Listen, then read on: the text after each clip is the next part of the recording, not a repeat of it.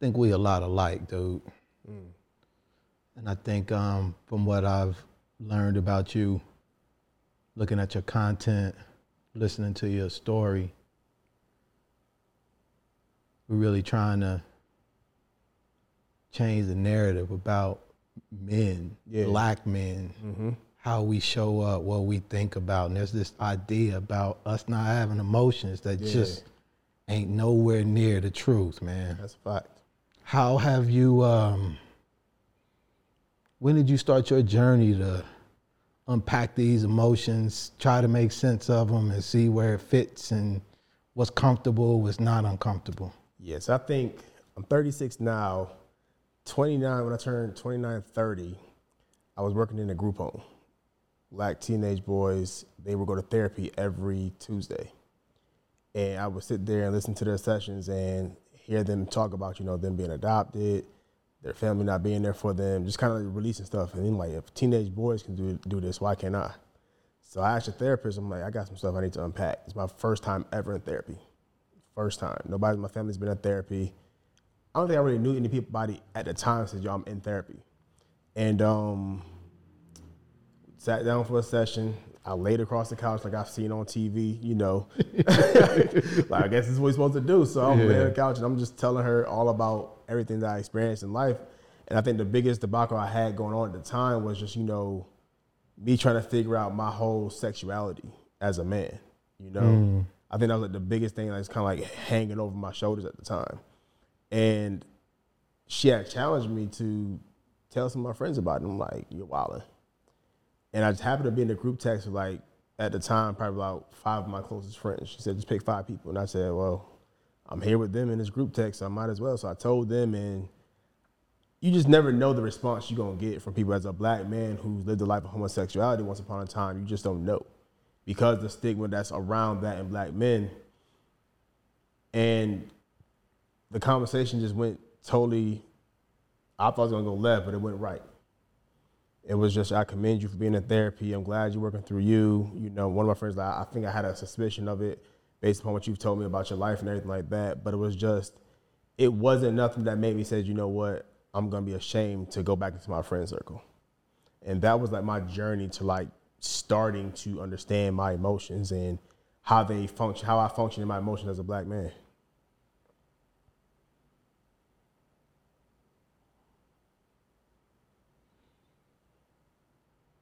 What were you fearful of before that period of time when you were trying to, I guess, reconcile? I guess you were hiding it. You said you were dealing with parts of homosexuality. Yeah. So it was like that whole what Atlanta's known for, black men on DL type situation. It was just more so, will I be judged and will I lose friends because of my lifestyle? Okay. And I didn't really personalize it too much then because it was just like, as a black male, you just don't know what type of, backlash you can get from that. Will I lose friends? Will I be judged? When I come into my circle of my male friends, how would they feel about me being around, everything like that. So it was just so much stuff going on in my head, just driving me crazy. And I just didn't know how to express it, how to release it, and how to still just be me and go through this journey. Were you challenging your concepts of manhood at that time? Did you feel like you weren't fully a man through your process with that? Absolutely. Like, even in my college years, like, I slept with so many women just to try to prove my manhood. Like, it was just like, I thought, because as a kid, I was taught, there's certain things you have to do to kind of like solidify your manhood. Watching porn was one of them, and that developed into me having a porn addiction. Sleeping with women was one of them. So it's like, I'm just, okay, well, to prove myself as a man, I'm going to watch as much porn as I can. I'm going to sleep as much women as I can to say, this is who I am as a man. And I realized as I grew older, I'm like, I'm doing myself so much harm that I am good to myself. And so it was just like trying to figure yourself out. What did you uncover about yourself when you were going through therapy? One, that I ain't the only person. Because for the longest, I don't know why I thought this, but for the longest I just thought, like, Joevan's the only guy who's going through this right now, because it's just something that's not talked about. You don't hear too many men talking about, I was once on a DL, I once was molested as a kid. this is what transpired from all of that. You know, I haven't found too many black men talking about it until like recently when I ran into my homeboy. He has a group called the Survivor Circle. And it's a bunch of men just like me who've experienced the same exact things as I did. You know, lo and behold, I just found that probably about 2 years ago, but from 6, 7, 8 years ago when I was like living that life, you know, trying to figure myself out, it was just, I gotta hide because, you know, you hear stuff or you listen to, you kind of listen to people's conversations about how they feel about black men. And, you know, my man can't be gay, he can't be this, you know, I never date this type of dude. And it's like, you know, you feel a type of way about that because it's like now you're kind of suppressing everything that you want to release, that the little boy in me is screaming to release, but it's just I kept suppressing it because of the fear of being judged. How long did it take you to overcome that fear? I think it took me from the first time I stepped foot in therapy, I would say probably about a year or two. Just kind of just going through the motions and opening up about it to like, you know, my closest friend and to my best friend, you know, who I've been known since college. You know, she's been with me through everything, a part of my life, to telling my parents, to telling my siblings, to telling to telling women when I started dating, this once upon a time, this is my part of my life. So it's just like, you go through all these emotions of telling your story over and over and over again. And that was the first episode of my podcast, was me just sharing my story because I felt like if I want people to be vulnerable and open and transparent, it got to start with me. Yeah. You know, and I felt like it felt good, you know, finally being able to like kind of like break that piece of the ice of yourself that, you know, like where you're saying, I've held this in for so long and I finally get to open up about it. I finally get to talk about it. I finally get to talk about it without my voice trembling or anything like that. You know, it just started feeling better. And then when I hear the response of where there's men in my DMs talking, yo, man, I went through that same exact thing, man. Thank you for just sharing that. Men who want to work with me say, man, I need some help on how to navigate this life that I'm living right now. So it's just, once I got over myself, I realized that I'm being a vessel, not just for myself, but for others. These kind of relationships that get disturbed when we don't take the time to know what it is to sing, to know how to get close to the mic again, but it's singing doesn't make it happen, or maybe. And this vessel that you all are hearing and looking at, he is a therapist, a healing coach, a beautiful human being, a survivor, a figure-outer of life, a brother who is unafraid to be vulnerable. Joevan Palmer.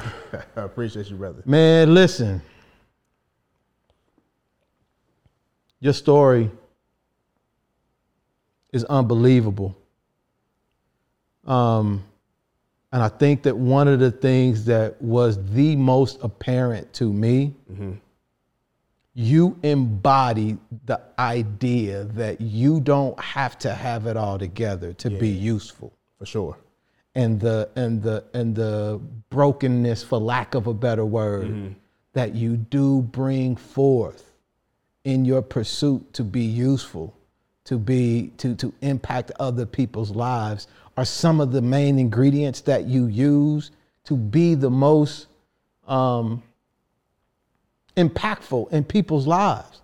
The fact that you've been able to share in the way that you have your journey and your story, man, I can't speak for other folks, bro, but for me, it's been transformative, and you in a lot of ways validate the path that I feel I'm on to share and be more vulnerable, man.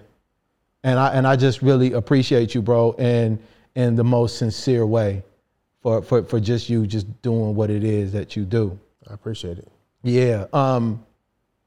One of the things that I noticed you like to do on your joint is go back. Oh yeah. You a go backer. And I think it's going back can be a gift and a curse, because sometimes people go back, they want to live there. They want to, they don't. I feel it's useful to go back to get the parts that you need to help make sense to the dots. Yep.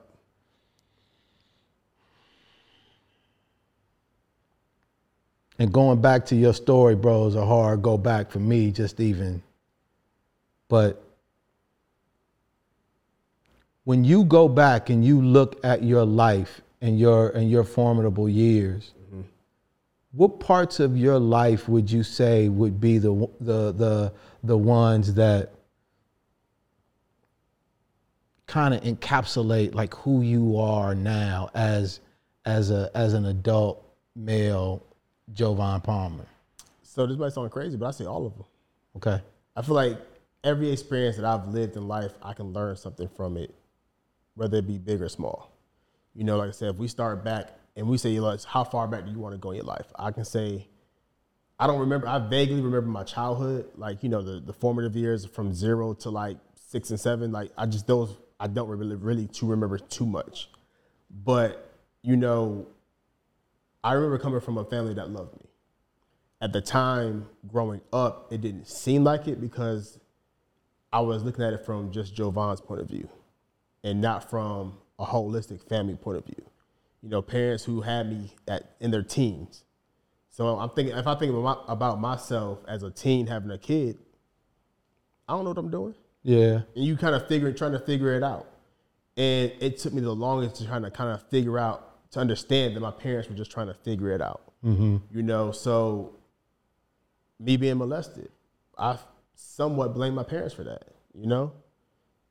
How it happened, when it happened. You know, I look back on those days. If you ask me to say, yo, I'm going to give you this piece of paper, I'm going to give you a pencil, some paint, and I want you to draw out what it looked like, I can tell you vividly. Or if there was a guy who was like, you know, or a lady who was like this dope artist and say, you speak it, I paint it, here's this blank canvas, we're going to do this. I can remember those days because those days is what hurt the most. And those are days where I lived in those moments, the deepest and darkest. You know, it's just, for some odd reason, my darkest days kind of took over my, you know, best days in my life sometimes. And I realized that when I lived in those spaces, I lived in hurt, regret, pain, joy, brokenness, sadness, you know, so much stuff I lived in and I wanted to hold on to, because it's like, if I hold on to these things and I share these things, or you look at me a certain type of way, you look at me as the victim. Oh, poor Joevan, let's lift him up. And it was just like, I couldn't live that way. I didn't want my life to be lived as just a victim. I wanted my life to be, you know, a place where people, if my life was a book or if it was a movie, it was a place that people can come and say, you know what? He didn't give up. He kept pushing. He lived in those moments, like you talk about, you know, living in the moments for a second or for a few minutes to kind of go back and grab some things that you may need, but he also pressed forward. Did you, when you were looking back, when you started the practice of looking back, were you looking back and staying back there longer than you should have? I was looking back to just trying to figure out life and try to make life make sense. Like, you know, why did I go through this? You know, there was times where as a kid, I was like, you know, I just wish I was born in a different family sometimes because of the experiences that I lived in. Like, you know, I just wish, like, I never been like a suicidal type person. That's never been my vibe. You know, I'm not taking away from people who've been that way, you know, because I get it. But it's just, I just wanted something different for my life because I didn't want to experience, if this is what I got to experience for the rest of my life, I don't want to experience it with these people, you know. And I was very standoffish from my family for some time, very distant. It just took them some time to get to know me, took me time to get to know them. And it was just, when I look back on those days and say, you know what, I wish I could change them, but I can't. Yeah. And I can't dwell on what I can't change anymore. And I think a lot of people, they rather dwell on the fact that this is what happened in my life and I'm going to stay there. And I realized in me trying to stay there, I was never going to grow. What was the hardest part of letting that past go? Wanted to hold on to it. Like wanting to say, you know, I wanted to hate people. I literally say, I want to hate you. You know, I want you to know that I hate you. Like, I want you to know that I don't like you. I wanted to be, I made it known, like, you know, once upon a time where I would visit certain people and I would ruin the visit on purpose. Like, my brother's incarcerated. Me and him just didn't get along. We would visit him. I would ruin the visit on purpose because I didn't want to be there. My parents just like, yo, like, you got to stop doing that. I'm like, y'all don't understand why I don't want to be there, you know? And they kept making me go back. And eventually it was to the point where, you know what, we're going to stop making you go. But you're going to come to this state with us because you're still a minor. You can sit in the car, but you ain't got to go in there. Because what happened was now I'm ruining the experience for everybody else who wants to be there. And it was just like, I think that was a part of me growing up as well. It's like, I can't keep on ruining somebody else's experience due to what I got going on. How was your parents, what was your parents, let me take it back. Did you divulge to your parents what happened? Not until I was 19 years old. So my ex-girlfriend in college, we had talked about it. I don't know how we got on the subject of me being molested, but we talked about it, and she was like, you got to tell your parents. I'm like, nah, I'm cool. Like, they don't need to know. I went all these years without telling them why they need to know. She was like, they need to know, like, what happened to you because it happened so close in your family. And so I went home for Christmas break one year, and I sat my parents down. It was just me, my moms, and pops in the kitchen. And pretty much like, imagine like this is like a big like round couch. I'm sitting next to my mom's. She's on her computer. My dad's like right behind us in the kitchen. I think he's like maybe pouring him a drink or something like that. And I told him like when I was 12 years old, I was molested. I told him like exactly who it was and everything like that. And he got quiet. And my first ever tattoo, it said, "Only God understands me."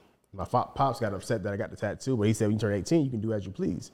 And I took things very literal. And then he took me upstairs, and he and I talked for a little bit. He was like, I get it, and I get you now. I understand why you got that tattoo that says only God understands you.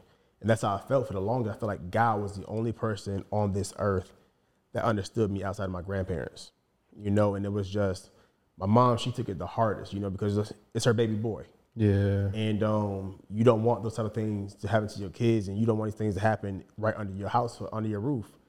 And my mom, she took it very personal. And I think it took her some time, because when she took it personal, that's where I took it personal as well, where it was like, well, now you see that it was your fault. Like, it was like I was still trying to put the blame on them, even like, I think it was like even an unconscious way of me doing it. Like, I didn't spitefully want to willingly do it. Mm-hmm. I think it was just like the pain inside of me was causing me to spew out the blame game. Did you feel relief when you shared it with your parents? Yeah, because like for the longest, I wanted my parents to know. Like, I wanted the world to know what happened to me. Because I wanted to be understood. Because I felt misunderstood as a child growing up. There's like, oh, Joevan's so quiet. Joevan don't like being bothered with people. He liked to just sit in the corner. Like my mom's, she tell the story to the day. Like I threw Joevan a birthday party, people there and everything. He just sitting in the corner by himself. Just like I think I've always been a quiet kid, just due to like just kind of like life circumstances, and then trying to develop into who you are. I felt like I grew up with the whole middle child syndrome and everything like that. Being the middle child in the family where you got baby girl who's my sister, my younger sister, my older brother, and then my older sister. She didn't live with us at the time, but it was just like I felt as if Joevan's screaming out for help and crying out for help, and nobody's hearing me. And that was the hardest part about me and being in my family, was like I felt like I wasn't heard for the longest. And if I wanted to tell my parents, I was molested, it's like, will you believe me? Even if I told y'all, would you believe me if I told y'all? Everything like that. So that's where it kind of like that's my suppression really started, was at that young age. Just nobody's gonna believe me, so I just keep it in. So you shared that information with your parents at 19, mm-hmm. and then 10 years later is when you were working at the group home, and you went to the therapy session. Mm-hmm. What was that 10 years like for you? So that's when I told you, like, I was trying to prove my manhood. So I figured, for me to fight these urges and these thoughts I'm having in my head, I'm gonna sleep with every woman that I can get a chance to sleep with. I don't care if I'm known as this hoe. I don't care if I'm known as whatever I'm known as. This is what men do, so that's what I was doing. Like, grades were still cool. I still kept a decent life. Like, nobody would really know. Like my mom, she was just like, Joevan, he's just always around women all the time. And for me, I kind of deviated from being around men. And I didn't realize that until I looked back on my life. It's like, majority of my friends are women, because women were a safe space for me, because men, I just couldn't trust, because it was a man who molested me. So like, even my dad, like he and I's relationship is just now, like a few years ago, just now getting stronger. Like, it was always been a relationship there, but it's just now getting stronger because I just didn't trust men throughout my entire life. So for those 10 years, I'm not trusting men. I'm sleeping with all types of women. I flunked out of school almost. I'm drinking a lot, smoking, just doing stuff that I've never experienced in life before, just to like mask my pain that I'm still dealing with. I'm still dealing with the pain of being molested. I'm still dealing with the pain of trying to prove my manhood or trying to figure out what does manhood look like. I'm still trying to, mask the pain of because my emotions. I was a very emotional dude growing up. Very emotional, like, tears, crying, like for sometimes because somebody's going through something. And I'm empathizing with them and not understanding why at a young age, not understanding what empathy is for other people, and being told, men don't cry, suck that shit up, all that type of stuff that you're being told for those 10 years is all the things I've been dealing with. So it's like, I got to change who I was or who I naturally am because society says this is not what a man is. So now I'm saying, okay, now I'm learning this is not what a man is. I got to like kind of cultivate into this new man of what I know manhood to be. And that is a part of you expanding the concept of masculinity, right? Absolutely. Because I think that's what I'm trying to do as well, bro.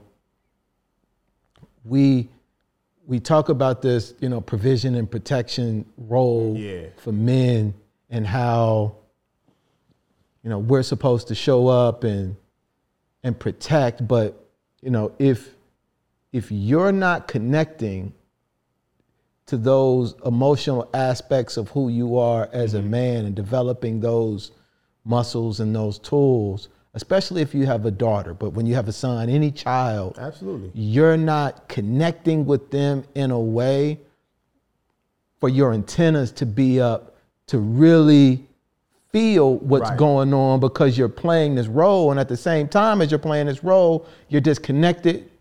You're not in tune with what's really going on with the child, which leaves that child exposed to some of these situations that are harmful to them. And so for me, in a lot of cases, I think it's about like you're going to be your most useful. You're going to be your most. You're going to have the most. You're going to have the highest ability to protect if you are connecting and expanding this concept of masculinity, so you can know what it's like to connect to those feelings. Because the kid is speaking, man. I was like you, very quiet. There's a lot going on. I didn't have the nurturing aspect that I felt. There was just one part that I felt I could access as a little boy.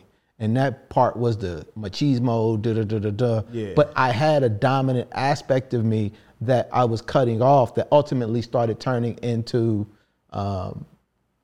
dysfunctional behavior. That if there was someone in my life that could have helped me understand and access what those parts are so that I could integrate them in a healthier way, I wouldn't have been trying to ignore them and giving them an opportunity to turn into something that wasn't pro my humanity. Absolutely. And expanding that concept of humanity as weird, and I'll be honest, bro, I feel weird as hell sometimes. Absolutely. Saying some of the things that I feel compelled to say when I'm around my homeboys. Like I love my friends, bro. Yeah. I genuinely love them. And I know that there's nothing wrong with loving a man in that way. But in any way, let me get that out the way. But communicating it sometimes is uncomfortable because you don't get the reaction. Right. Sometimes, but I'm fortified in a way now to where I just push through anyway. But it's something that I do, have to reconcile every now and then when I'm having, and I'm so thankful to my friends that I have certain relationships with guys to where they, repeat it back. And we're very conscious about being intentional about expanding this thing, which is beautiful about being a man in 2023. Because I don't think our fathers had that space. I don't think their fathers had that space. And, the more we create that space, I think the better we can be and the more useful we can be in our families and in our communities. I agree. Like, I think a few years ago, I think for the first time I can actually recall my dad telling me he loved me. And it felt super weird. Like my father is most like, hey, what's up? Like we might like shake our hands, whatever. But I think my father really took the time, which I appreciate. He took the time to really just individualize his relationship with his kids. A few years ago, I think he really was like, Joevan needs to hear I love you. He needs to hear that, I'm here for him. Like, he understood that and he got it. I didn't have to tell him. He just got it. And I'm thankful. Like, even I took my parents to therapy and he came, like we had to, really just get through some things of how I felt as a child. But it's just now, like, every time I see my pops, we hug. He tells me he loves me. We kick it. We go have lunch. I sit in his workshop with him and talk to him for a few. He tells me, about life situations. He called and vent about stuff. I call and vent about stuff. And it's just, that's the relationship I desired as a boy my entire life. Yeah. Was just like that more intimate relationship with my dad. And I'm thankful that he's still around, that we get to get that. Even my mom, like, she starts telling me she loves me a lot more. We hug. There was times where I didn't want to be around my parents. And it's just, as I grew emotionally, it was just like I had to let go of some things. And a part of that, I think sometimes too is, and this is real important for, I think, especially, well, we're all children because we're here, but so just because you start doing, just because if your parents are doing the work, it's not fully on them. Everybody in the joint got work to do, bro. Because we got to let go so that we can hold on to the present, because some of that stuff in the past, man, is we're just holding, we're not giving them a chance to show up differently. And that's a really hard part of the healing process. Absolutely. I'm sitting here, I'm trying to show my love, I'm trying to expand, I'm trying to do these things. But all those thoughts and memories of the past keep on showing up in They keep showing up, bro. Yeah. So I wanted to talk about you sending or going to therapy with, dude, when I saw that episode, and I was moved, man. First off, shout out to your mother and father. Yeah, I appreciate them. I don't know many people's parents, bro, who would go. I don't. And the fact that your parents did says a lot about who they are and what their commitment level is to you and all their children. I mean, even if you're the one inviting them, that's something that trickles down to the whole family unit, right? Yeah. What was it like when you went to your parents and said, hey, I want y'all to come to therapy with me? It was cool. Like, surprisingly, it's just because my parents, they desired to have a better relationship with me. And I think that, I need to ask them though, I think they knew that if they wanted to have this relationship, this is going to be a part of it. So my mom came first. We had an in-person session. Bro, like, I get emotional talking about this joint. Like, I literally cried in my mother's lap in therapy. Like a little boy. I'm like on this couch. My therapist is bringing up parts of my childhood, and I'm literally like balled up in the fetal position in my mom's lap, just crying out all the things I've always wanted to tell my moms. I always get emotional because it's like, I'm thankful that my mom's was the mom that she was. If I can give the mom of the year award, I'll give it to her, because she really, like, when I look back on life, she really just did the best that she could do. And to me, when I was going through that phase of like that uneasy part of like, relationships with your parents, doing the best that you could just wasn't enough for me. Yeah. And as I grew as a man and I grew emotionally and I started learning more about family systems and all that types of stuff, it's like she was a kid raising a kid, doing the best that she could, trying to like, raise a kid, have a life. And the fact that she was receptive to all the things that, I was saying.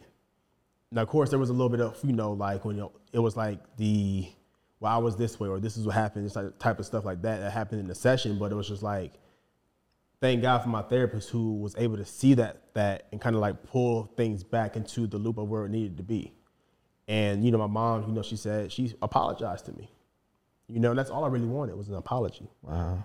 And I just didn't know I didn't know how to say it. And you kind of don't want to. Yeah, you don't. It's almost like, tell me you love me. And it's like, if I gotta tell you to tell me. It don't. Why do I tell you? It don't mean nothing, but it's just, I think she just needed to understand more and just to hear it.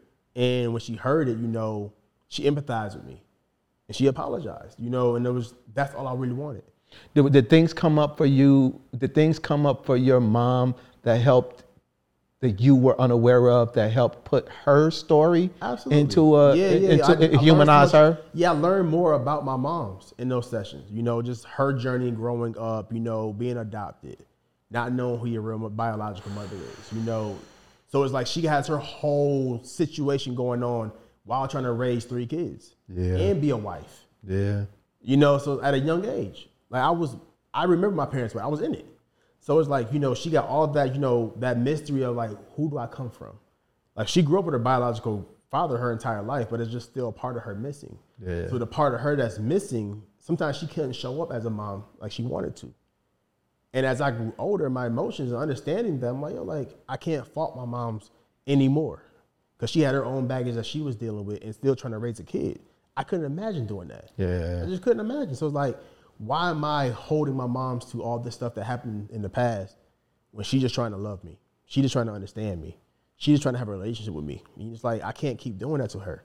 I'm doing more damage and more harm to my bloodline than I am good. And I get some people's like, you know, oh no, she need to be, like, I've had some people say, you know, you don't need to forgive your moms need to forgive. I'm like, no, like, and I had to quiet that noise out my ear because had I listened to them people, my parents and I wouldn't have had a relationship that we have right now. I had people tell me the same, bro, because my mom, I interviewed my mom for my joint. I want to do that so bad. Both my parents, and I think it's coming up soon. You dude, it was a very beautiful. I learned so much about my mom that I didn't even know before the session that we never talked about before. One of the things that I learned is that my mother had me when she was 22, and she was the oldest of 9 kids. And one of the things my mom said was when she had me, she didn't connect with me. I don't know if it was like the whatever the joint. I don't know if it was that but it was just in her mind. She had been raising these 8 siblings, supporting them and doing all of that kind of stuff. And when it came to her having her own, there was just a disconnect. And what was beautiful about our conversation is I recognized, and my mom struggled with substance abuse too, which was a big part of it. Alcohol was her joint. She just celebrated her 25th year of sobriety not too long ago. So she did she's doing her thing, man. And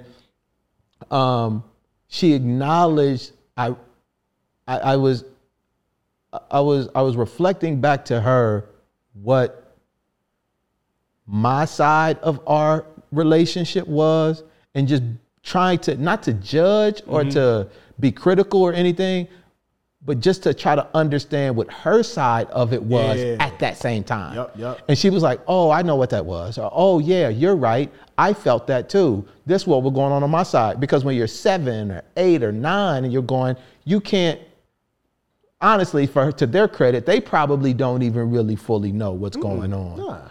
But in hindsight, when you're having those kind of conversations, dude, it can really add context to just, I wanted to see my mom not as a mom, but as a woman, as a little girl. And I was recognizing that her title of mother is just one of many things that she is. And the metric that I've been holding her to as mom wasn't giving her any space to show up as a woman or a daughter, little girl, all of these other things that she carries with her through her life, man. So it was beautiful to see.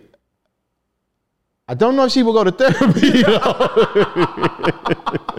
but it's a start though. It's a start. And I think everybody got to start somewhere. You know, I think therapy scares our parents' generation because it's so much to unpack. It's a lot, bro. And it's like, if you don't know what to do with that, you'll drive yourself crazy. Like, I got to go back there. You know, I'm here in 2023 and I got to go back to 1970, 1960s. You know, when there was so much going on, racism, Jim Crow, you know, being a teenage parent or whatever, a young parent, whatever it be, drug, alcohol, all that type of stuff. A lot of people don't know how to deal with that stuff. How was the joint with your dad, bro? The same. Virtual appointment. I'm in the car driving. Had to pull over because I'm crying again. Because I had to tell my dad about himself. And I didn't want to do that. I had to tell him some things that he said to me as a child that still rings bells to this day. Like there's things my parents said to me that I can still recall to this day that hurt me. And having to tell your parents that, that, especially my dad, who always been there for me. My dad was my coach. Any sport I played, he showed up. It's not like he wasn't there, he wasn't present. I just think my dad didn't know how to show up for me emotionally as a child. I think that was like our biggest disconnect. My dad, to this day, he'll tell me if I'm in a chewing gum contest, he's gonna show up, and I know he will. I can always count on my parents to show up for me. That's one thing they always did do. As parents, as kids, basketball games, they showed up. Recitals, poetry contests, chess contests, baseball. Parents hated baseball, but they still showed up.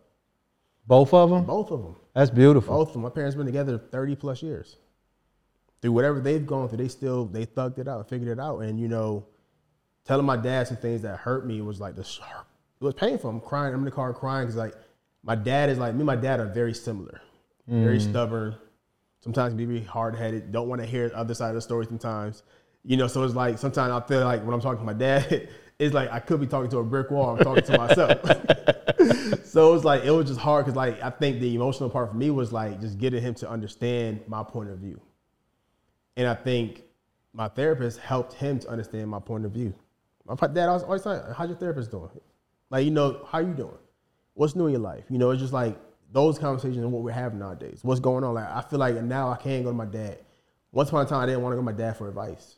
I'll go find it somewhere else. But now it's like, I appreciate the fact that me and my dad got over the hurdles that we had as, you know, that I had in my childhood, in my teenage years, my young adult years. We've gotten all of that stuff. Like, I'm not even holding my pops for that stuff no more. Because it's just, I'm not saying I'm making up for lost time, but I'm making up for the time that we still have here present on this earth right now. So it's like my pops call me, I pick up the phone, he'll cut my father always on Facebook Marketplace. So he called me now. When he called me, it's like, what you find out? Oh yeah, I found this wood tool. Can you go pick it up? All right, cool, I got you. Let's do lunch. All right, I'm cool. Like, it's just like, I'm cool with where we are right now because we've gotten over the biggest hurdle or the biggest elephant in the room that we needed to get over. Now, one of the things I heard in one of your interviews, man, that I thought was really beautiful, at least from a relationship standpoint, was your relationship with your grandfather. Yeah, that's my guy. Like, he was like, I think for my grandfather, he's my last living grandparent. And spiritually be connected because once upon a time, like he always said that boy gonna be a pastor one day. He gonna be a preacher one day. And I followed that path for a little bit. And, you know, whatever I needed from my grandfather, he just showed up. You know, he was just always there. That was my rock when I was going through, when I needed somebody to depend on, when I needed a father figure, he was there. Like, you know, my dad was always been there, but it was just like, he was the guy that understood and took the time to understand. He was the guy where my grandfather would cry and he showed me what emotions look like. You know, he'd be in church crying. He's at home crying. Something happens to one of his grandkids or his wife, he's crying publicly. You know, he's not trying to hide it. And I think I just said, you know, I want to emulate that. You know, I want to be a man. My grandfather was a man's man, worked 2 jobs, bust wood. To this day, he's in a wheelchair with one leg and still trying to do all the things that he once did back in the day. Nice. And he and I just connected from birth. Like, we just connected. I'm partially named after him, Joevan and Joseph. Like, that's, you know, anything I think, though he's my last living grandparent and I've understood the concept, the notion of death now, I think I'll probably still take it a little hard. You know, he and I, we talk every week. You know, he was down in Atlanta a couple of weeks ago, pulled my back, lifted him up, you know, and he called me probably like 2-3 times a week. I'm just calling, check out, you good, you good, you good, you know, and, you know, we got this joke of, you know, I'm the favorite grandchild, you know, that's I tell my other cousins I'm the favorite, and I believe it, you know, just because of the connection we have with each other, you know, and like, I just go spend time with him just because. I go fly up there to New York and we sit, I don't care, we just sitting there. My first cup of coffee was my grandfather. You know, my first, like, you know, stitches was because my grandfather, my forehead, he tossed a piece of wood and it caught me in the forehead. You know, so it's just like, you know, having somebody as a male figure that was positive in my eyes was something that I, you know, delighted in. As you speak so beautifully, man, about your relationship with the men in your life. And it's not lost on me that your violation was by a man. Yeah. A male. And you hear a lot of things now about you don't need men or women don't need men, and like you can walk and chew gum at the same time. Sure. You know, just because there are these things that are happening in people's lives that are unfortunate, that are being committed by men, doesn't mean that men, the concept of men in and of themselves in young people's lives, specifically men, are trivial, aren't needed. Because I would say, I'll say this and then I'll get your feedback. As messed up as the situation was with the male who committed the violation, there were other men in your life pouring into you and loving you just as much. That adds to who you are today as a man, just as all the other things. Now, you get to choose which you focus on, and maybe you have to balance that and go back and forth, but that's the journey of you. For sure. You know, but you have all of those three there. Do you see yourself struggling with that at all in any way? What you mean? The one guy and then the violator and then the other two men. Yeah, so I think being violated caused me to disconnect from men in a way where I knew I still needed men in my life because my dad had to be there. You know, he couldn't walk away. It was just not his character to walk away from his kids. My grandfather had to be there, you know, because that's just their character. And if you look at the character of a man and not just who they are as a whole individual, it's not like the pieces of them, should I say. I can't look at the pieces of you and then say that's who you are and tell that story about you. You know, so growing up, yeah, I did have a disconnect. I think if I look at the ratio of men to women in my family, there's more women in my family. And then I look at the age gap of my cousins and I, you know, all of my older cousins at the time, you know, they were doing what they do, so I couldn't really roll with them. And then all my younger cousins, they're younger than me. So it's like, you don't want to kick with your younger kids, like cousins like that. So you got to try to find who in your family that you rock with. And it was majority just women. So it's just, I think the disconnect was more so that there just wasn't enough men in my family that biologically just happened to come during our, you know, our family journey and whatnot. But as I grow older, it's like men need men. Like I as an individual, I need men in my life.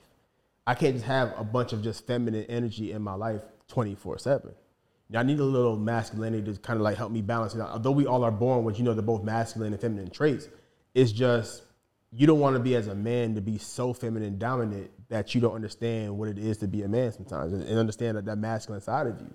So I'm thankful that my grandfather was there to pour into me. You know, I'm thankful that my dad was still present in my life. You know, my pops could have walked away if he wanted to. As a young dad, he could have said, I can't do this. Yeah. But he decided to stick, like through all of his ups and downs in life, all his faults and stuff like that, he decided to stick around. And for a lot of my friends growing up, my pops was their pops, you know, because their dads wasn't fully present in their lives like that. You know, like my dad was like the neighborhood dad sometimes. My mom, like, you know, it was just, that's what it was. Mom, neighborhood mom sometimes. So it was just having men in my life growing up, though I was going through what I was going through, it allowed for me to kind of see what a man is. It allowed for me to kind of pick and say, okay, I like that characteristic of my dad, so I want to keep that. Or I don't like that about my dad, you know, I'm not going to take that with me. I love that about my grandfather, so I'm going to keep that. I don't like that. Like, though my grandfather's my guy, there's some things I'm not going to like about him that I say, you know, I don't want to encompass in my life. And as a man, like I said, I get to choose that. You know, once upon a time, I didn't get to choose the things that I wanted to happen for me. But as I grew older, I choose to be an emotional guy. I choose to be in tune with my emotions. You know, I choose that characteristic of my grandfather. You know, I choose the characteristic of my father of being a helper, you know, showing up for other people, you know, in the way that you want people to show up for you. So it's like, though there was a slight disconnect, I was still watching my dad. Yeah. You know, and I see so much of my dad in me as I grow older. That's crazy, right? Yeah, it's very wild. It's crazy. It's like, I didn't want to be like you. And then here I am, 36 years old, and I see myself, and I'm cool with being the parts of my dad that I am. You know, I'm cool with my stubbornness sometimes. I'm cool with, you know, my willingness to help and show up and to, you know, be outspoken and, you know, to connect with people. That journey, man, and the way that the similarities unfold as we get older. Yeah. It's such a beautiful thing, man, to experience, especially between a father and son. My father passed away 9-10 years ago. Okay. And I was there when he passed away, like in the hospital. It's just he and I in the hospital room. And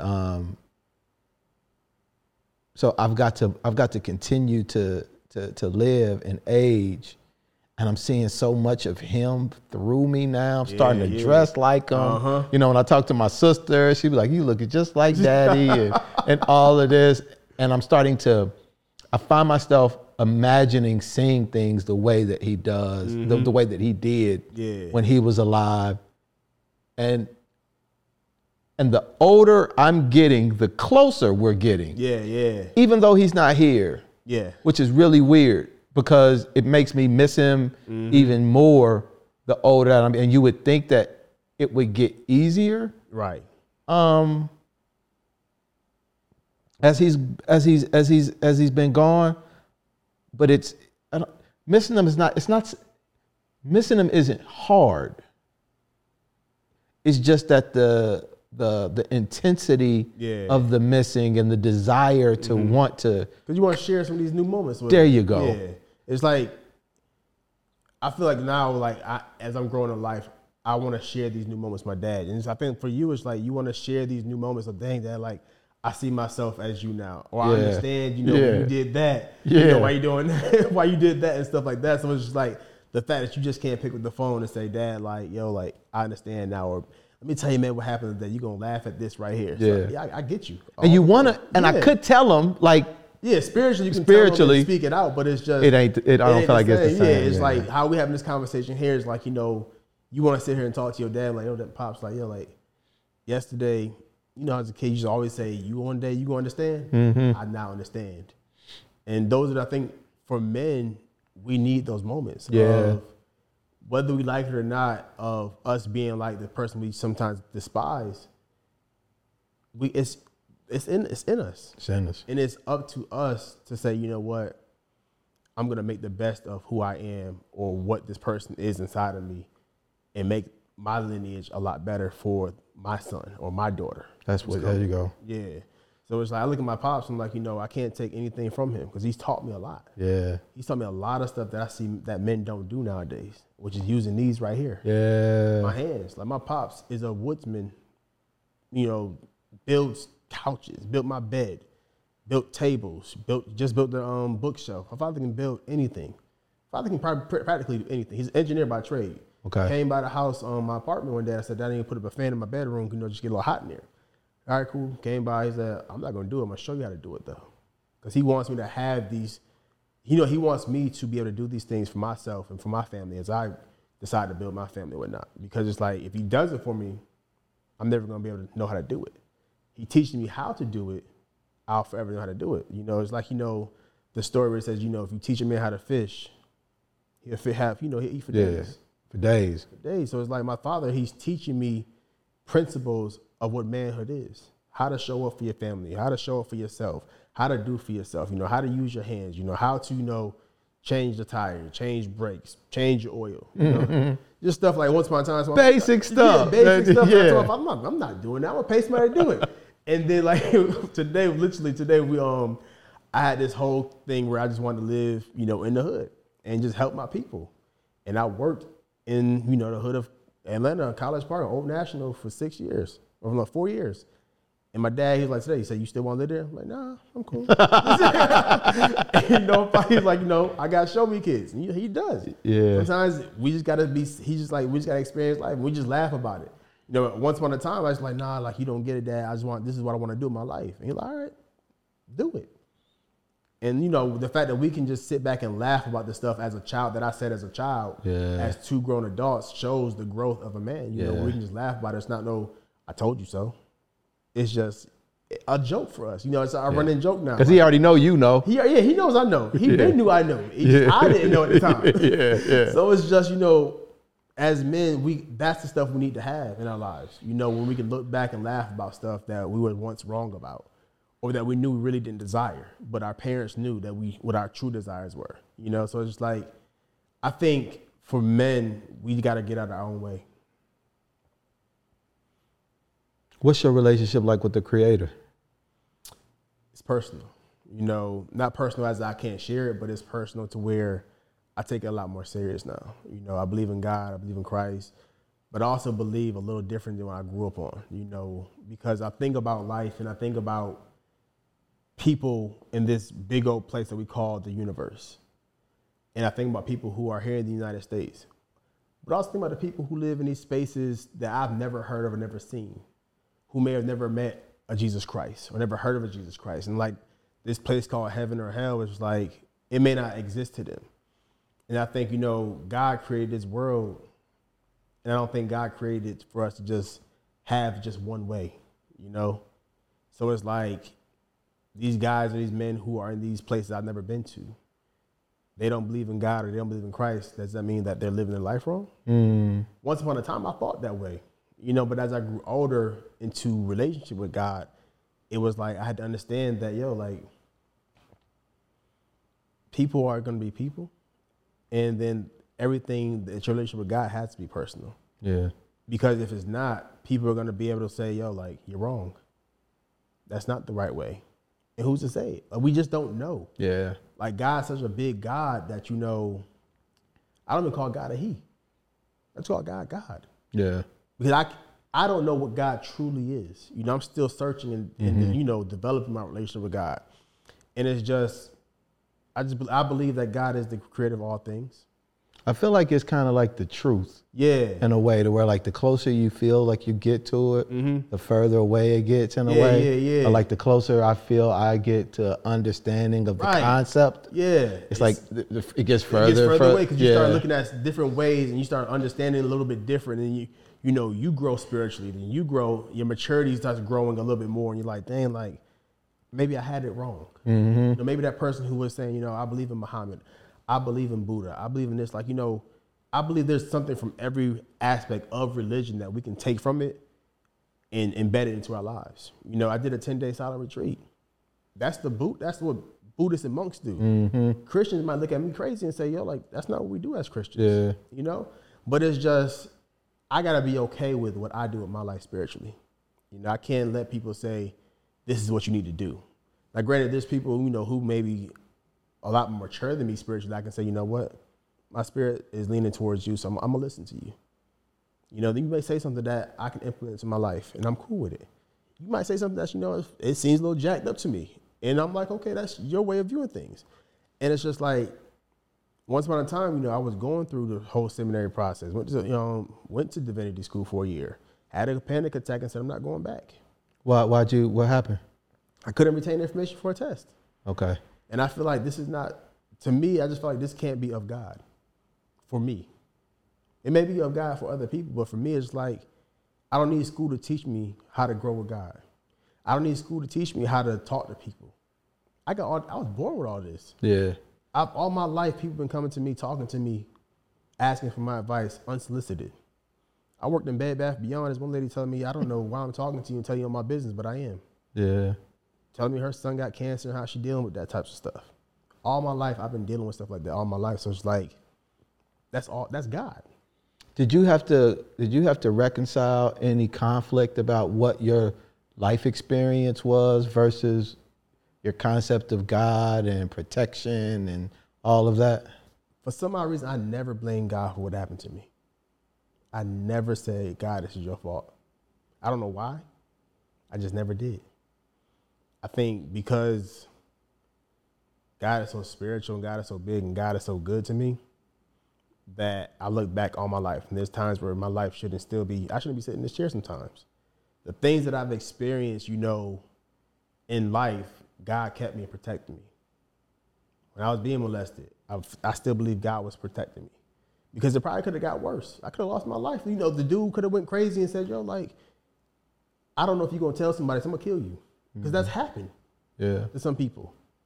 You know, there's times in my life where, man, like, when I got addicted to porn, I'm phone in one hand, driving, watching a porno, almost ran to the back of a lady. But it was God that said, look up. Had me swerve over into somebody's yard. And that moment, I got to give up porn, you know? There's times where I should have been in jail for drinking in college. Got a ticket for public intoxication in college. I don't think my parents know about that part, so first.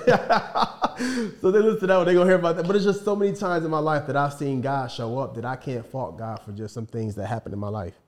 I can't just say, oh, God, that's your fault. I think that's spiritually immature of me for somebody who gave me life to talk so down about that person and say, it's your fault. That's for me personally. Like I said, like I tell people all the time, it's like, you can go to church, you can go to the mosque, you can go to wherever you want to go to, and you can hear these people talk and everything like that. But it's about what you intend to do with it personally. How you interpret it is how you interpret it. What you do with it is what you choose. And I feel like we want to blame somebody. Oftentimes we tend to say, okay, well, God, you created this world, you created that person, you created this situation. It's your fault. But dude, you represent light, I feel, i.e. truth, to your family in a lot of ways. And I'm imagining, bro, and correct me, fix it all what I'm about to say, but your truth reveals a lot of other people's truths. Yeah. And you go to your parents and you make this statement about what happened to you. How does your family, extended family, and everybody react to your light, to you unveiling this truth that so many of our families want to keep some of this shit hidden? So some of my family don't even talk about it. I can recall, I don't recall many of my family members actually talking about it with me. I've had a few cousins hit me up like, yo, I appreciate you so much for saying this, for talking about these things, because it happened to me too. So it's like, when I hear my cousins, a few of my cousins hit me up saying, yo, this happened to me too, it's like, okay, I'm doing something right by opening my mouth and talking about this stuff, And it's like, part of me is like, yo, y'all didn't hear what happened? Because I know y'all listen to my podcast. I know y'all listen to my social media. We're not going to talk about this? Y'all don't want the questions? And what I realized is that so many people in my family are dealing with their own situations, their own stuff. Of course, every family got their own stuff going on that they're dealing with personally. That they may not have the capacity to deal with things that I've gone through, or they may have not the capacity to deal with their stuff personally in the way that I've dealt with it, because they may not want to, or they may feel like, it may put a strain on their relationship with a certain individual in their life through our family, whatever it may be. But it's like, I'm at the point now where I want people to let go of who they knew of me and get to know the person who I am today. Because I can tell that sometimes my cousins still hold on to the young Joevan by the stories they tell. There's one story they tell that we joke about where my cousin got into a fight when I was a kid in the bowling alley. And my job was to hold the jackets and not get involved in the fight. And I lost my cousin's jackets, because they were throwing down. And they didn't want me to get involved. They were always I feel like for me, it's like my family always wanted to protect me. And I'm still trying to tell them, trying to yell out, cry out, I don't need y'all protection no more. I'm cool. I'm loving my life. I love where I'm at. I laugh, I smile more than I ever have in life. If you see me on social media, you might see me taking my shirt off because I'm so free. And I've been yearning for freedom in my entire life. Freedom from being that little boy. Freedom from being trapped, with pornography. Freedom from, out there hoeing around. Freedom from homosexuality. I've been yearning and crying. There's been something inside of me saying, Joevan, be free. And I finally found that freedom to speak up, to speak out, to be me. And it feels amazing to be that person every day. I get to wake up and just be that person. Me and my lady went to Colombia. We had to walk this big old mountain. And I'm like, cool, going down was cool. Because when we got down there was this lake. And you just go swimming in the lake, water's ice cold. And I remember at my 10-day retreat, I took my first cold shower because I wanted a different type of feeling inside of me. And I got in the water, I said, oh, it's cold. I said, just go in. You've met this before. You've seen this before. And she's dealing with, of course, what she got going on. She's like, I want to do this. I'm like, let's do it. I'm jumping in the water, shirt off, head underwater, just embracing the coldness because I know eventually I'm going to adjust. And that's how I am. I embrace what I got to deal with, and I adjust as I need to. And that's what I want everybody who comes in my life is just adjust how you need to adjust I don't want you to change who you are. I don't want you to feel like you got to be a certain type of way around me, because once upon a time, people felt like, oh, like I was known as Rev or Deacon because that was a journey, that was a pit stop in my life.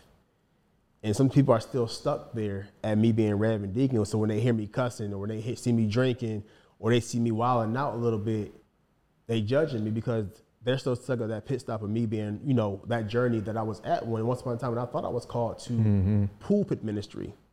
And I realized every time I open my mouth, that's ministry. That's ministry, yeah. Yeah. When I mentor these young men and these young ladies, that's ministry. You and I having this conversation right now is ministry. Facts. Me running to some homeless dude or homeless woman on the street, that's ministry. I realized life is just so much bigger than just being stuck inside of a four wall in the place that is like, people don't understand that concept of me because they got the fact of what I was supposed to be, what they wanted me to be, or what they liked me to be, so stuck in their head that they can't see where I'm going. And I can't hold that to that because I can't hold that to them because that's where they got to do some growing, not me. So help me understand something, man. In the sexuality piece. Yeah. Did you think you were gay? I didn't know what I was. I just know that I need to get this out of my system. So I started exploring. I'm on my phone. I think I was in high school when I first started looking at male on male. I was in some little AOL chat rooms. And I think my mom's had caught me, but she ain't say nothing about it. She had asked me one day in the car, "You gay?" I'm like, "No, I ain't gay." This is high school. And then college comes and I'm like, free. It's women's galore. Like, I got my, pick of the litter. So I'm like, in order to fight this whole notion of my mom thinking that I'm gay, I'm going to make them think, oh, Joevan, he ain't gay. All these women he be messing around with, he cool. And then I think I graduated from undergrad, moved to Atlanta, Georgia. This is going to sound very stereotypical, but this is my life. Started exploring, got curious. And curiosity beat this cat. So I'm on computer, I'm on Craigslist. I started off at Craigslist. I met up with this one random dude, and we had sexual intercourse. And, it was like, for some reason, I didn't keep the same person. And for some reason, all the men I've been with ain't never caught an STD, never caught AIDS.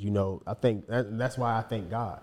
That's why my relationship with God is so personal, because, like I said, the things I've been through, this is a Craigslist killer. I could have got killed one night. I couldn't, like I said, that's why I tell people I shouldn't be here sometimes. That's what I mean.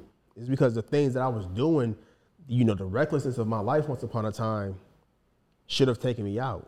But God spared my life because I didn't understand what I was going through. Trying to experience, I was experiencing all this stuff, and I sat down myself and I cried in the shower one day, 3:00 in the morning. And I was like, yo, Joevan, you gotta make a decision. You can't be back and forth. Now, it's not like I was dating chicks and doing at the same time. I just don't believe it. I feel like, man, if this you're going to experience that and be there. And that's what I had to do. I said, I'm not going to be there. I didn't date anybody. People tried to hook me up. Yo, you should date so-and-so. I'm like, no, I'm cool. And people didn't understand, but it was just, I had to get that out of my system. And I think that's what it was for me, really just trying to understand human sexuality, understand my sexuality. And like I said, I was cried in the shower. I'm like, yo, you got to make a decision, Joevan. And I made a decision. I said, what do you want? And I said, I want a family. I want a wife. I want kids. This is what I want. And I made that decision. Never went back. So are you, and this is me just really trying to understand, bro, and forgive. Yeah, because be open, bro. Were you, am I hearing you say that you're, and I don't get the terms right, bro, so forgive me. Me either. Okay, so are you, thank you for that. Here's what I'm hearing you say, and correct me. Yeah. I'm hearing you say, I like dudes and women, but I'm choosing to be with women and cut that part off. Is that what I'm hearing you say? Yeah, so you're hearing that, but I think what you're also hearing is that for me, I didn't connect emotionally with men. So for me, it was I don't see myself I want to marry a dude. I've never kissed a dude before. To me, that turns me off. I think for me, it was just me being molested. My therapist helped me really navigate this part of my life. Me being molested was my first sexual encounter was with a dude. So inside of me is thinking, my hormones and all of my sexual parts are saying this is what you might like. And me not understanding sexuality as a man is like, well, maybe you do. Like, you know, dudes like you stay. I'm not staying night with you, dude. Like, I'm in and out. Like, I'm not trying to be here with you. Like, I just need to get. There's no intimacy. Yeah, there's no intimacy. There's nothing intimate with you. Like, I don't like you like that. Okay.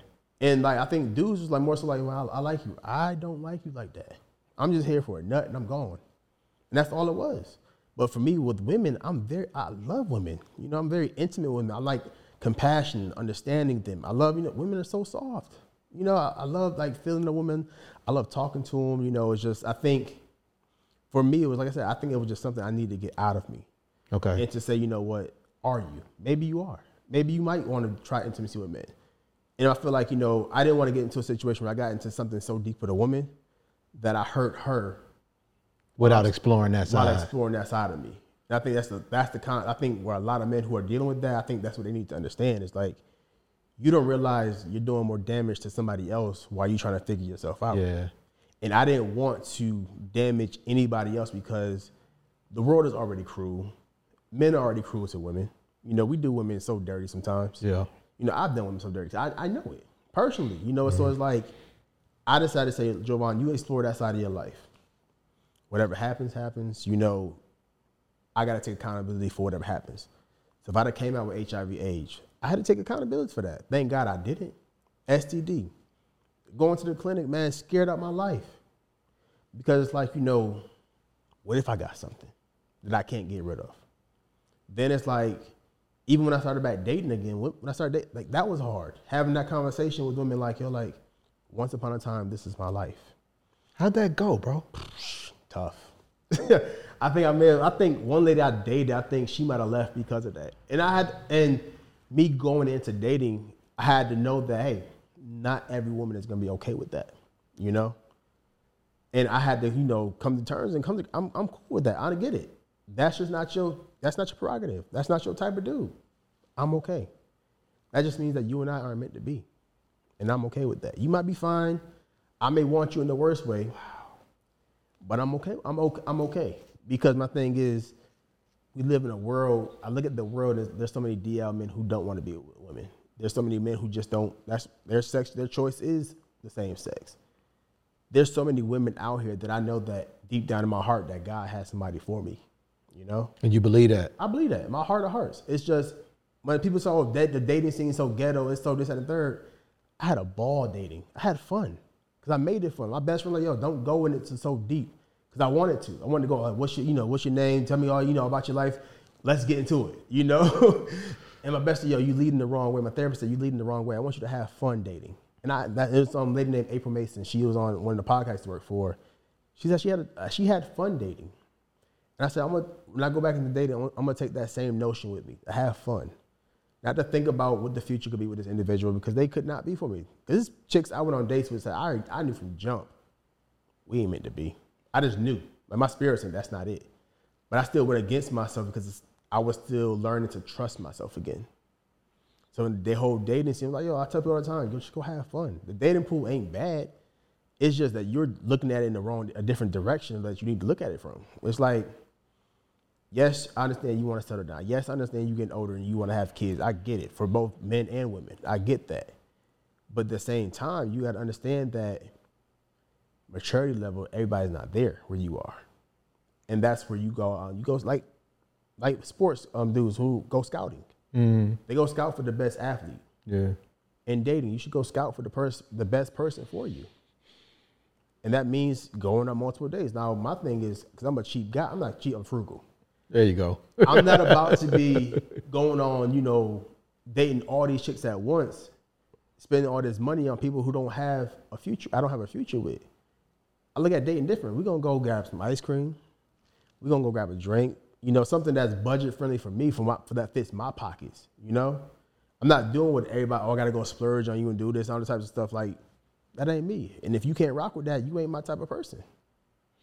I met a guy, let me rephrase that. Mm-hmm. I know a guy who is gay. And like you, people be sharing shit with me too, bro. Yeah. And I love it, by the way, because I feel like I have that kind of spirit too. Mm-hmm. And the guy was like, He's gay, and he's adopted, you know, the gay lifestyle. And he was talking about coming to a conclusion that he might not be gay in the traditional sense, but he's actually responding to a violation that occurred with him when he was younger. Yeah. Now he was having issues with his dad, and what he was really seeking, bro, more than anything, was just like that fatherly type of love. Yeah. And he was willing to do just about anything to get that. But he's adopted the behavior patterns and the lifestyle for so long that now he doesn't know how to, he's scared to get out of that pattern because he's been doing it and that's what he knows. For so long, and that's what he knows. And that's what people know him as. Yeah. And that's kind of like what I was talking about earlier in my family, how they only know a certain part of me. They don't know the part of you that wants to change, that's trying to change, that's seeking to change. So for me, it's just like, I can't hold anybody to who they are today, because they can wake up tomorrow and say, I want to be a new person. And they can mean that in their heart of hearts. Like, dude can mean in his heart of hearts, like, yeah, I really want to change. And we got to believe him. So you're saying there are people in your family who still think of you as gay?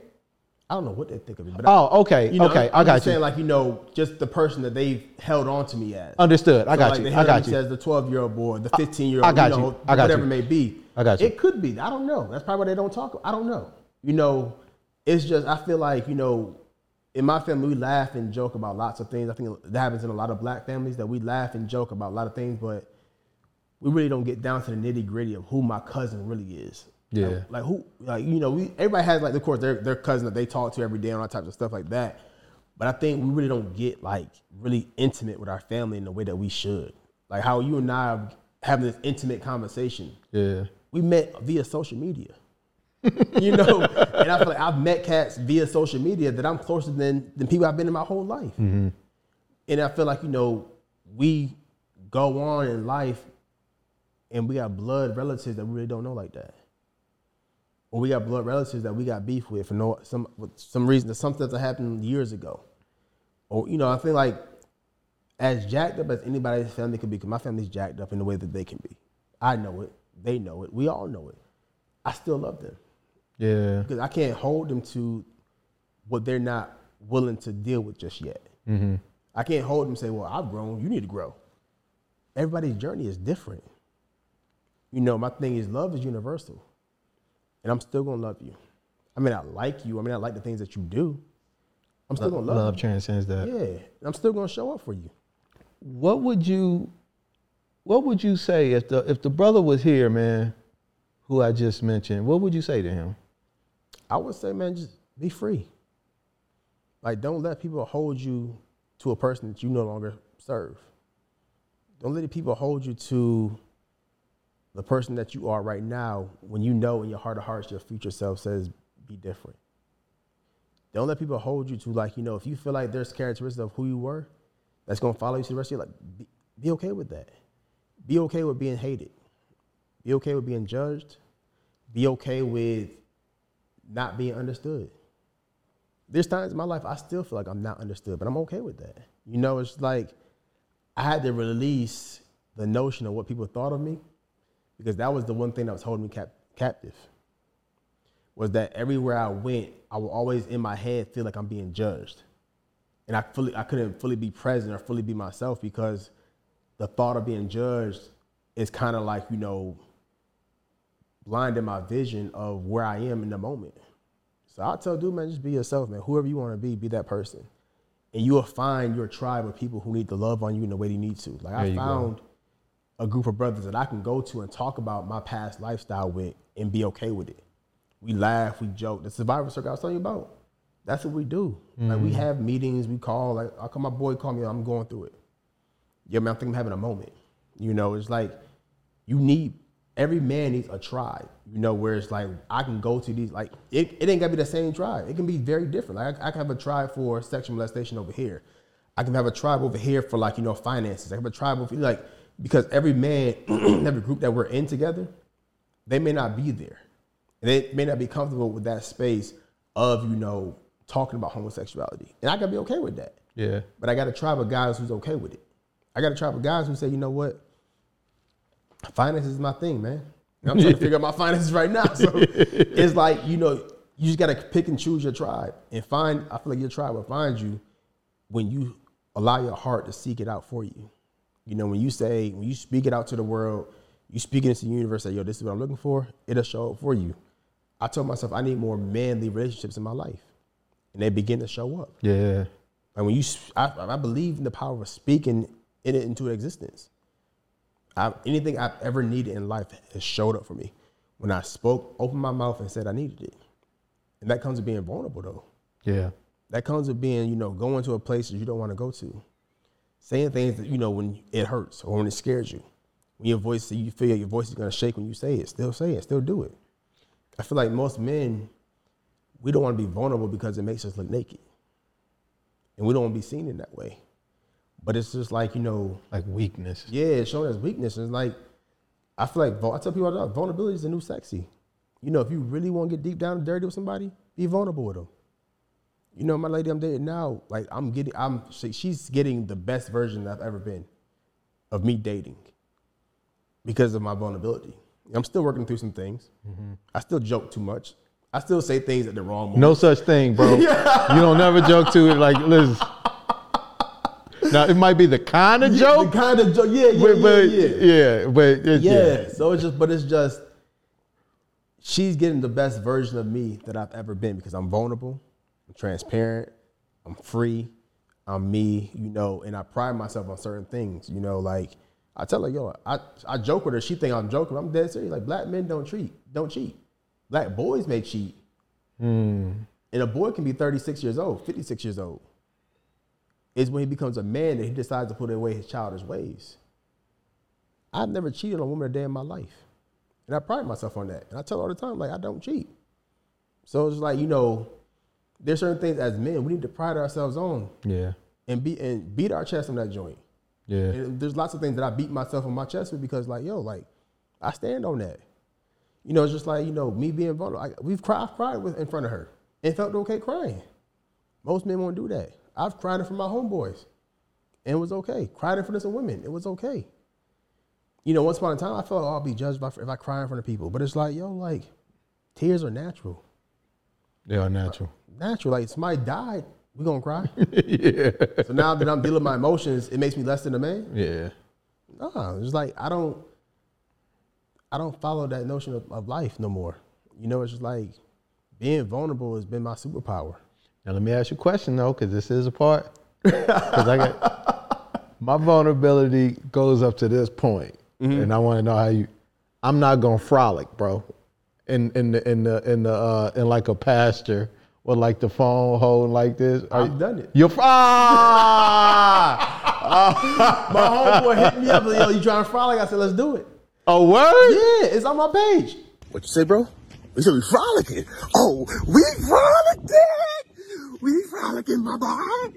We is frolicking. I was outside. He said, you want to do it? I said, let's do it. Because my thing is like, I want to show men it's okay to just be free. How did frolic feeling, bro? I've never been able to. It was a little uneasy because in my head, like, my neighbor's going to look at me all. I'm in the front of my apartment complex. My phone just running. I'm frolicking. So it was like a little weird, but like, in the moment of it, like once I got past that, it was cool because it's just like, this is another side of freedom that every man needs to experience. He may not want to do it, but I believe in the heart of a man who wants to be free, he gonna do it. Do you have any elements of toxic masculinity remaining, bro? Or do you feel like, okay, give me an example. I'm trying to feel better about myself. I'm a troll. Okay. I like stirring up some stuff. Sometimes I like stirring stuff up just to get a reaction out of people. Okay. But they know, some people don't take me serious because they know that Joevan just doing it just to get a reaction. I got you. But it's not much of a toxicity inside of me. Because I don't want those things to live inside of me. My thing, when I decided to have kids, man, I don't want my son to have any of those traits in me. I wanted to see that your dad was a stand-up dude. Like I look at my dad's a stand-up guy. He has his faults. He has his flaws. Just like every man. I got my flaws. My father look at me and say, yeah, Joevan, your shit stinks sometimes. Yeah. And I got to take that because I know it do. But I just don't like, my thing is like this whole, I feel like men just need to be men. And I think nowadays men aren't being men. I think men are just stuck in their teenage years, and they don't want to grow because they get more attention being that person. Yeah, they do. Than they do being the man that they need to become. Because most of this man shit is an inside job, and it ain't pretty. Yeah. It's not glorified in a way that the bullshit is. Exactly. At all. Yeah. You know, as much you gonna get points for having 2 or 3 and working that. You ain't gonna get points for having 1. And matter of fact, even if you do got 1, the way that this stuff is set up now, women are gonna be sitting and look at you saying, "Oh, I'm just waiting for he got to be doing something on the back end. Yeah. Oh, he ain't really committed." Right. It's like it's no matter what you do, even if you showing up in the way in the. Let me correct that. There is no such thing as perfection, right? For sure. So even in this concept of what a man is and masculinity and all of that, the way society can make us feel at times is that you got to come to the table with a level of perfection. Yeah. And it's one of the things that I really like about you, bro, is that you started showing up to be useful early before you had it all together. And I think some men think that they can't be men. Yeah, absolutely. Or show up as a man unless they're checking all of these boxes in a way. And sometimes like, hey, look, man, shit, I be asking my woman to borrow some money every now and then, but I'm still a motherfucking man. And you know, that don't make you less than a man. It don't make you less than a man. Because but some men will think they're not, and some women will think that men aren't men because they gotta borrow some money. Like there was this post on Twitter where this chick handed her dude some money under the table so he can cover the bill, so he didn't feel like, you know, less than a man, or he didn't feel like, you know, some type of simp or whatever. And I reposted it and said, she can hand me the money on top of the table. It's not gonna make me feel no type of way. Yeah. Because my thing is like, society doesn't take away from what I built up to be a man. Yeah. You know, if she wants to cover the bill, so be it. I'm gonna let her. And it doesn't take away from me being a man. If she says, yo, I wanna work for the rest of my life, so be it. Yeah. You know, it's dudes out here pushing this whole toxic masculinity thing of like, yo, if your lady's still working, you ain't a man. If y'all 50-50, you ain't a man. And I'm like, yo, like, who made you the guru of manhood? Who are you, bro? Yeah, like, my thing is like, you not talking about the time when you ain't have it together. Yeah. And your lady had to cover for you. Now all of a sudden you done made it. Yeah. And you got, you know, thousands of millions in your bank account and your lady don't have to work. You pushing that notion of every dude. What about the guy who wants to be a teacher? Yeah. We know, I know teachers. That's gonna be a two income joint. Yeah. In most cases. Yeah. The dude who wants to be a social worker like myself. Therapist. You know, the dude who wants to be a coach. The man who wants to be, you know what, whatever he wants to be. What about those dudes? And they make them less than a man? Yeah. But you know, the man who's a teacher who's there teaching your child, he's less than a man who's teaching your child his educational ways. Mm-hmm. And it's like, you can't take away from what somebody wants to be in life just because you chose a different path. Yeah. You know, there's women out there who say, you know, they're career-driven women who want to work, who desire to work. And some people say, oh, then, you know, that's just a trait that just comes from them because they just scared they're fearful. And it could be. Mm-hmm. They've seen some things in life and they've seen poverty and they don't want to go back to that. My thing is this. If that's what they want to do, let them do it. Nothing can take away from your masculinity. The only person who can take away from your masculinity is you, the person inside. You can't take away from me, James. You can't say to Joevan, man, like, you're not a man because X, Y, and Z. Yeah. And my thing is, I can't believe that. I gotta believe in my heart of hearts that, yo, Joevan, you showed up today as a man. And the real blessing, I think, for a man-to-man relationship is to see the elements that are in another man. Absolutely. And reflect back to him what he might be missing in himself. To be like, nah, bro, because if I'm coming to you and telling you what you're not, it's my job to tell you what you are. Exactly. It's for you to figure out what you're not and figure my job is to reflect back to you the things that I see, because those are the things that I'm reflecting back to myself. And the same, and that's what I feel. Even in a male-female platonic relationship, that's important too. But we've got to do a much better job of speaking love and life into each other as men. And it's not by sitting here talking about what you ain't doing. You know what you ain't doing. Exactly. I don't need to tell you. I mean, I stand up, because sometimes if you fucking up, I feel you. My bad. It takes you to another listen. Yeah, because I had a couple. Because that conversation, it bothers the hell out of me, because it's just like you talking down on the next man like you ain't been in that space before. Yeah. Like you act like you've had the silver spoon in your life in your mouth the entire life, and that's not true. Like, you know, this conversation we can have a whole other episode on, and we can go days on this topic. But it's just, my thing is, if I can leave men with anything, it's just, just be you. Figure out the path that you want to take, and allow that path to lead you where it needs to lead you, and it's going to lead you to the space that you need to be in, the rooms you need to be in, the doors you need to be in. Your name is going to be in spaces because you showed up as you 1,000%. You didn't allow social media, these little gurus, to say, you know, well, you're not a man because X, Y, and Z. My thing is, you showing up for your family, mentally, spiritually, emotionally, you a man. Food on the table, roof over your head, you not slapping nobody, you ain't beating nobody, you ain't, tearing your family down, tearing other men down, tearing women down. To me, you're a man. Now, if you are doing those things, that's a different conversation. It's different for later, But it's like, if you are providing in the way that you know how to provide, and you're striving to become better every day, you're still a man. Now, not only are you a man, bro, you a coach. Yeah. You're taking these life experiences, man. And I can only imagine how you're impacting people's lives through, these therapy sessions and stuff you're doing. Talk about like what you're doing now. I mean, because obviously that's a victory in every sense of the word. Yeah. So now, as a therapist and a coach, man, I get to share all of my life experiences. I think there's clients I've ran across that I said, you know what, we're not the right fit. And I had to be okay with that, because once upon a time, I thought I was supposed to fix everybody. And I think lots of therapists, we run into that situation. Lots of coaches feel like we can fix everybody. And I had to be man enough to say, you know what, I can't fix everybody. I can only fix the ones who want to be fixed. I can even truly fix. I can only help the ones that wants to be helped.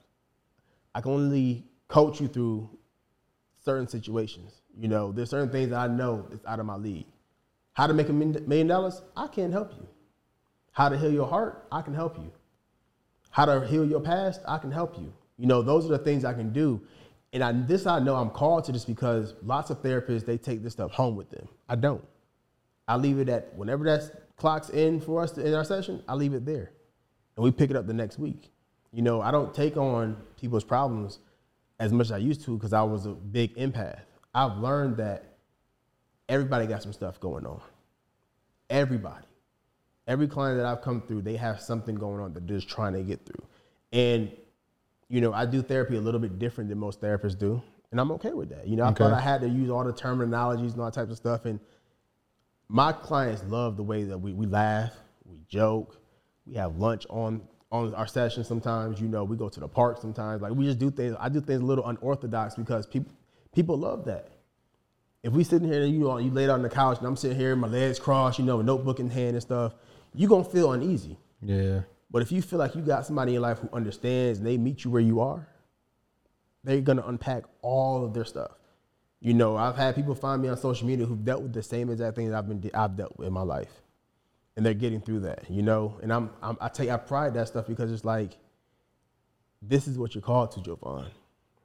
And as I help individuals navigate through life, and I see the growth. I had this. I think one of my best sessions was with a father and his son. And the father just couldn't get through to his son. The son just couldn't get through to his pops. And I thought about me and my father's relationship and how we grew. And I told him, y'all can grow. Y'all just gotta make a choice to put down you both your selfish ways and meet each other in the middle. Mm-hmm. And by the end of this session, you know, Pops is hugging his son, hugging his Pops, and they're laughing and having some times they never had. And their moms called me like, "What did you do?" I said, "I just did my job. I did what I was called to do." You know, I got another client, you know, where he dealing with some stuff or he got going on, and his caregiver hit me up like, "What did you do?" I was just me. I showed up. I was present. I was intentional. I looked him in the eye. I shared a part of me. Because I feel like every session I try to share just a little, just not a lot, because I don't want to steal from what they got going on. But I want them to know that they're human and that I'm not this perfect individual who's just here to help you. I'm just as flawed as you are. That means a lot to somebody. Yeah. I mean, I was real intentional about when I started going. I wanted, because I had so many negative experiences with therapists that he had to be black. Yeah, he had to have a similar life experience as I did. I was real intentional about what I wanted my dude to look like. Because I went through a white dude, went through a white woman, went through a black woman, and I was like, okay, I understand this, I feel all this, but I'm gonna try this and be intentional with that. And it really helped. And because when you feel like there's a chasm between you and the other person, like you don't feel like the information is necessarily relatable. Absolutely. And that's what I liked about what I even saw in your presentation. Like you speak like we could hang out. Yeah. And like it was like you're on it felt more like peers and like a friendship, even in how you communicate on your joint. And I was like, if I was looking for a therapist or somebody, I'd be like, yeah, I could see us like having a conversation just because of how comfortable you make me feel and how comfortable I feel you are with yourself. Yeah. And not trying to present this facade, because sometimes, man, that's off-putting for me. When I feel like there's something more there other than what I feel needs to be for me. Yeah. Because I'm trying to share it, and it's helpful. It's hard for me to share when I feel like somebody else is hiding something. Right, exactly. And I feel that now. And there's times in my sessions where I don't have the answer. And I tell my clients, yo, I don't know right now. But hopefully next week I have an answer for you. And I had to get okay. That was like, I think one of my biggest hurdles in becoming a therapist was feeling like I got to have all the answers on the spot for people. And that was just me. I realized that's my perfectionist side of me that I've been trying to overcome. You know, I've been a perfectionist since I was a kid. My mom just pointed out, like, she told my teacher, like, hey, he might turn his work in a little late because he's working on his handwriting. You know, my handwriting was like a big thing for me as a kid. And it just showed up in other areas of my life where I realized that perfectionism can be very toxic. Yeah. You know, because you're trying to show up for, like me, I was a people pleaser. And I'm trying to show up for people. I remember as a kid, like, this dude was throwing his, I think in middle school thing was, he was throwing a birthday party for himself. And I wanted to get invited, but I wasn't like one of the cool kids. So I was just, you know, bringing him like little snacks. My mom's, you know, she would go to Sam's Club and stuff like that. I think it was Sam's or whatever. She bought our bulk stuff at the time.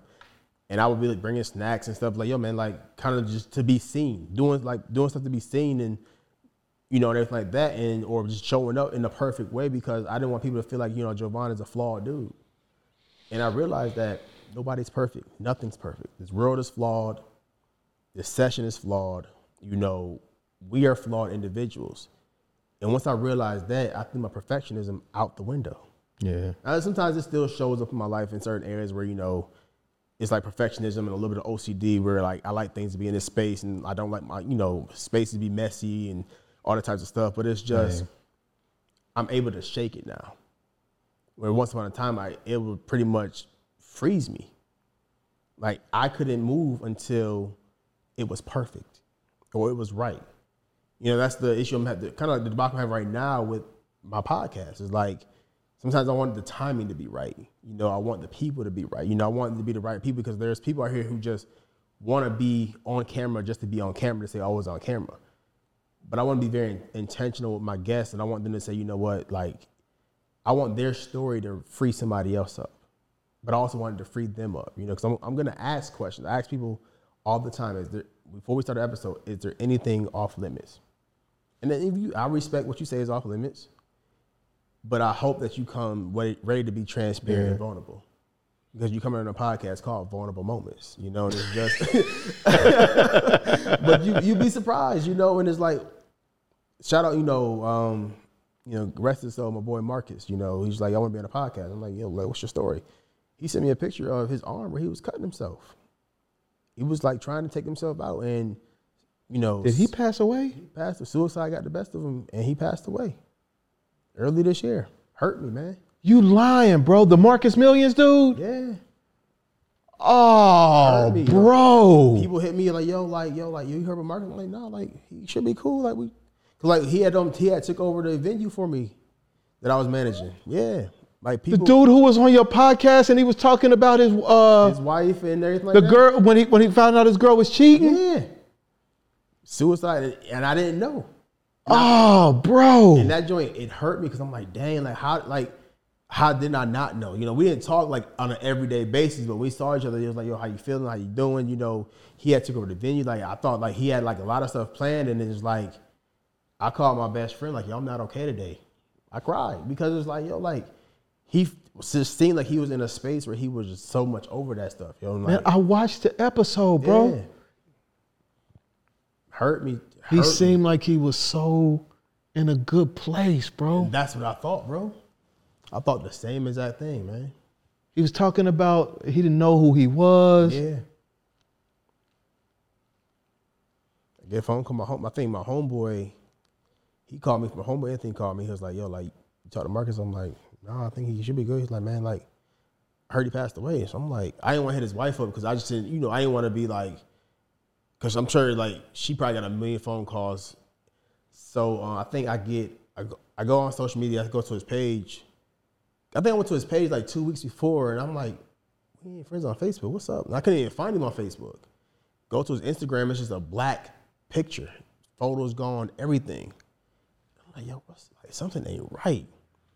And then his cousin hit me up. She was like, yo, I want to let you know Marcus passed away. And she said, thank you for doing this podcast episode because we got to see a side of him that we never got to see. His clip went crazy on TikTok. Crazy to this day. And I'm like, man, like, this joint, even talking about it, man, just, I thought dude was just in a good space. And that's why I feel like men, that's why we need each other. Because in my head, I'm thinking like, dang, like, he could have hit me up. He could have, like, I'd have been there for him. But also my phone lives on Do Not Disturb, so he may not got through. And it was like, I was shook for a little bit. Like, I'm thinking about his wife, kids, his family. He had 2 kids with the woman. Yeah. The legacy. And he got married with the one, he was a 10-year-old, I think. Yeah. Mm-hmm. And he was doing the stuff, man. He was talking about. I just felt like his life was on an upward trajectory. And it's like, that's what I say, like, you just never know what people are going It's so hard to process, dog. Bro. Because I feel like I know the dude. I literally just saw the episode earlier today with him on there talking about his father, his stepfather. Yeah. Committed suicide. I don't know the ins and outs. I was just like, that ain't for me to know because that's personal to him and his wife. Understood. You know, and I want to respect that. But it's just, you just don't never know. I think that was the buildup of everything. It was the crying out to say, you gotta hear me now. Somebody gotta hear me. Because as a child, no one hears you. As a teenager, no one hears you. As a young adult, no one hears you. And it's like, someone gotta hear me. Like, I'm struggling to be the best father, the best boyfriend, the best fiance, the best son, the best brother. But who's being the best friend to me? Who's listening to me? And I never felt that until, I would say, the reset. So when I did the reset, it was almost like everything stopped for a moment. People started listening like, whoa, I would have never expected expected that from you because, like I said, some people saw me as this or that. You know, my mother, oh, you were the quiet child, the you never got in trouble. I was like, yeah, but did you ever hear me? Did you ever listen to me? Yeah. Now I'm trying to say something. Can you hear me now? So it was a reset for me. That was the quiet moment that I needed for people to hear and say, you know what, maybe he is going through something. Maybe we do need to listen. And as extreme as that may have been, I didn't see it like that in the moment, but that may have been what I needed for people to say, all right, Marcus has something to say. You just never know.